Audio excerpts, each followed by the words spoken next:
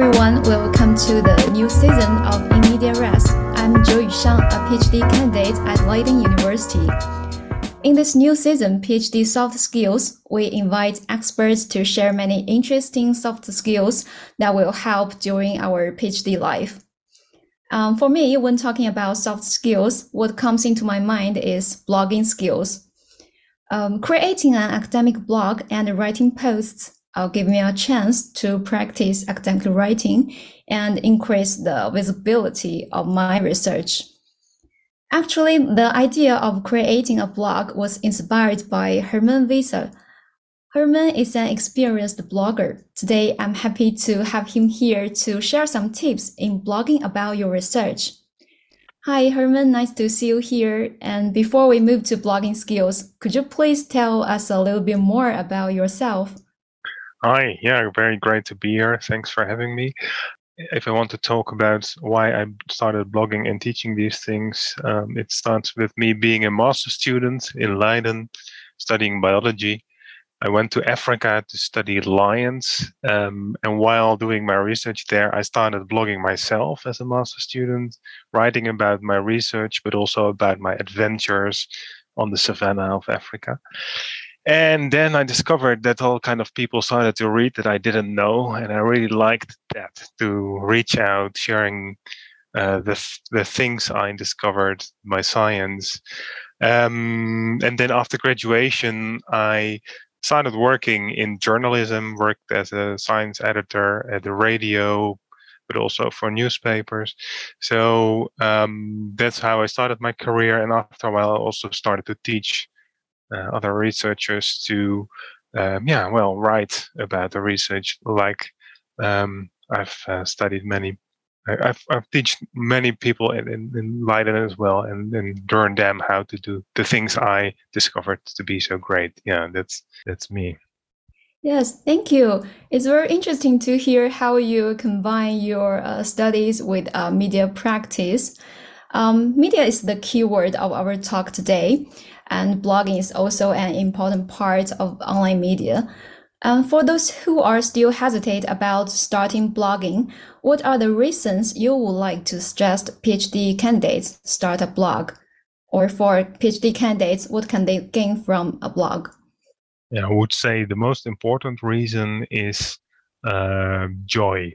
So it's important to enjoy writing about what you think is important, your research, etc. And I would say that's like a crucial thing, because if you don't like to write and share your thoughts with a broader audience or with your peers, it's very difficult to sustain a blog.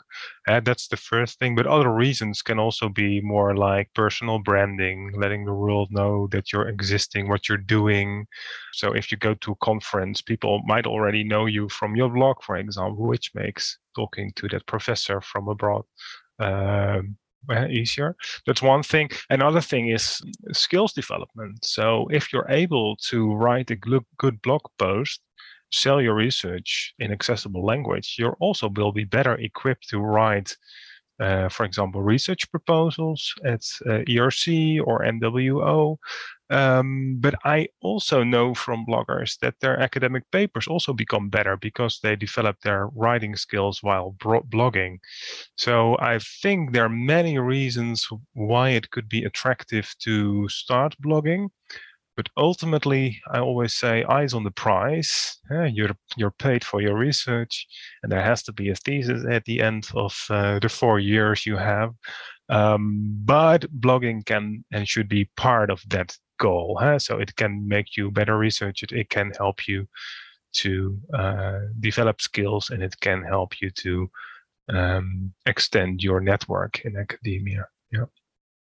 Yes, wow, that's amazing. I really agree with how it related to networking, because during the pandemic, everyone just stay at home, and what we can do is connect to each other online.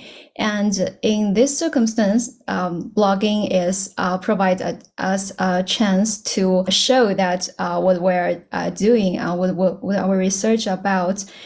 Actually, most of our podcast audience are in media studies, so why not make use of online media to promote ourselves? But beginning is always very hard. So I wonder, what can we do before starts blogging? What preparation is needed? Yeah, so I think most academics think too difficult. It is important to just start doing it. So of course it's important to have a strategy, but the first thing is, let's start writing, publish, and that's to start with. Just start, and next to that, of course, it can pay to think about who would I like to reach. Do I write for a very broad audience? Or do I write for my peers in this particular niche of media studies, for example? And that's an important thing to ask yourself. Next thing is also, what would I like to reach with blogging? Is it for me? Is it more about personal development, or is it really about networking, or is it about developing my thought? There are all kind of goals you could strive for while blogging. Be clear on why you want to blog and what you want to reach with it, with whom, for whom. Then what also really helps is to be clear on what is your niche, what is the topic you're writing about, and what are things that are you can write about, and what are things you do not write about. So that helps to picture, hey, this is my my little niche that I cover in my blog. That's that. And also, be clear on, that might be more tricky, but what is your message? What's the thing you would like to share with the world? A good blog has like a flag to operate under, so to speak. So there is like one thing. For example, there is like this blogger from Leiden University, Erik Kwakkel. His message to the world was, medieval books are cool. Everything he did was about showing how cool medieval books are. So it's good to have such a mission or message, so to speak. I think those are things to consider that can help to blog in a way that it's also going to be successful and helping and contributing to your reaching your career goals. But at the same time, like I started, just start. A lot of these things also you discover while just doing it. And starting is not that difficult. There are relatively simple platforms you could use to start with. Yeah, that's what I would say on that one. Yes, that's really interesting, because we have to be brave to take the first step. And once we find what the problem is, we can find some solutions for the real problem. So thanks for sharing these very useful tips. And after creating a blog, we have to write and update blog posts. And you have seen many PhD students, their blog posts. From your perspective as a reader and experienced blogger, what makes a good blog post? Yeah, so what makes a good blog post? I think a good blog post is tailored to, first, what you as a blogger think is interesting. So it starts with genuine passion for a particular question you try to answer in a blog post, and you read that genuine enthusiasm in the text. Good text, you can read it. It's the enthusiasm of the writer. That's one thing, and then it's tailored, of course, to the needs of the audience. That's making a good blog post a good blog post. Not too long. 500 to 800 words, I always say. Beginning, middle, end structure. Not too long sentences. Active voice. All kind of tips you could give. That's what I also do in my blog course, for example. And then those are some things that make a post good. But then, what I also really like, sometimes in my blog course, there are people who take the next step and, for example, publish an opinion piece based on the blog they wrote in my course, and then I see that in the newspaper. Yeah, that's of course very nice if you see people taking that extra step, or they publish the post they wrote in my course on a group blog, for example. So it's really cool to see how people in this relatively short course sometimes take these extra steps towards these other media. And what I also really like is, people like you who really start, and you see they start blogging, they start posting, the posts become better and better, and that's amazing to have to see people start that development. Yeah. Yes, wonderful. Because understanding the standard for a good post helps a lot. We can learn from those attractive posts. And for me, I think it's also really helpful to think about the platforms you like to post the post on. If we decided to post it on our own website, maybe we can add more details in it. Or if we just want to share some pieces on Twitter or some social media platforms, we need to make the content more attractive. I think another thing helpful is that we are in a digital era. There are many digital tools to make blogging easier. So could you please recommend some useful tools or websites for new bloggers? Yeah, so I would say this first stage of starting a blog, the biggest question is blogging something for me? So try to make it as easy as possible to just write and publish.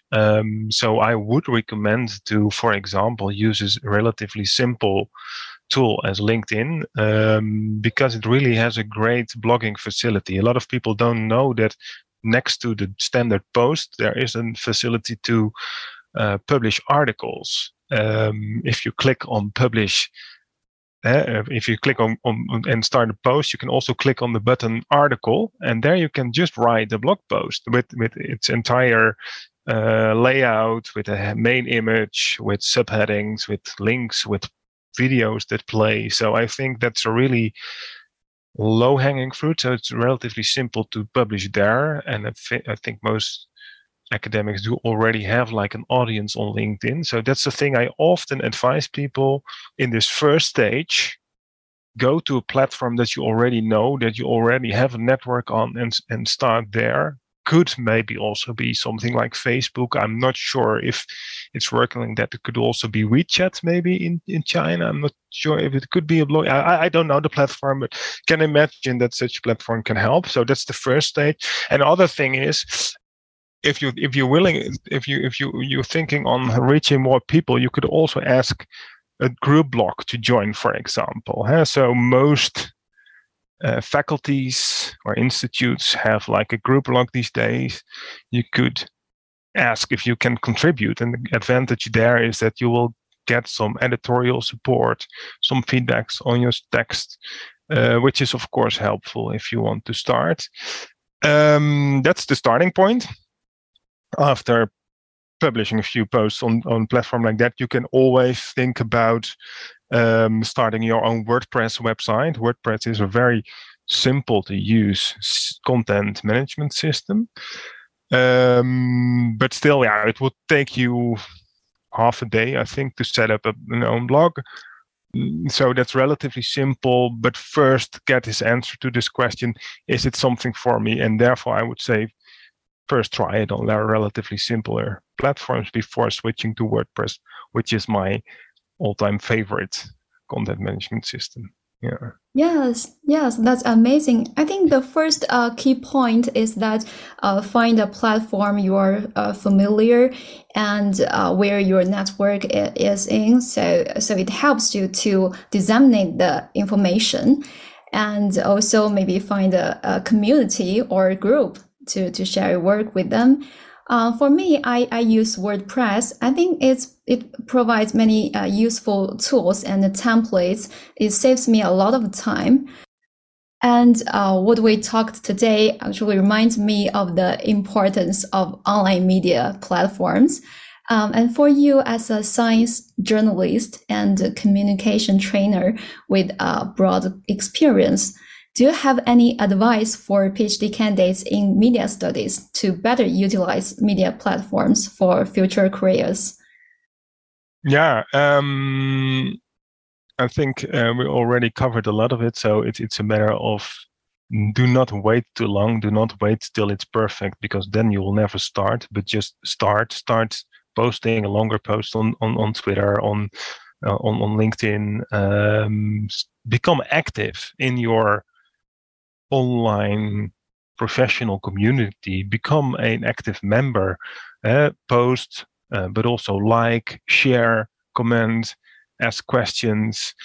And I see that people who do that and invest some time in that they will become a name in that field, in this online community, which often is translated into the real world. For example, I know examples of people who say, yeah, when I go to a conference, a lot of the more senior people do already know me because they've seen me around on the social media, such as Twitter or LinkedIn or other platforms. So go there, be an active member of the community, and I really think it will pay in various ways in the end.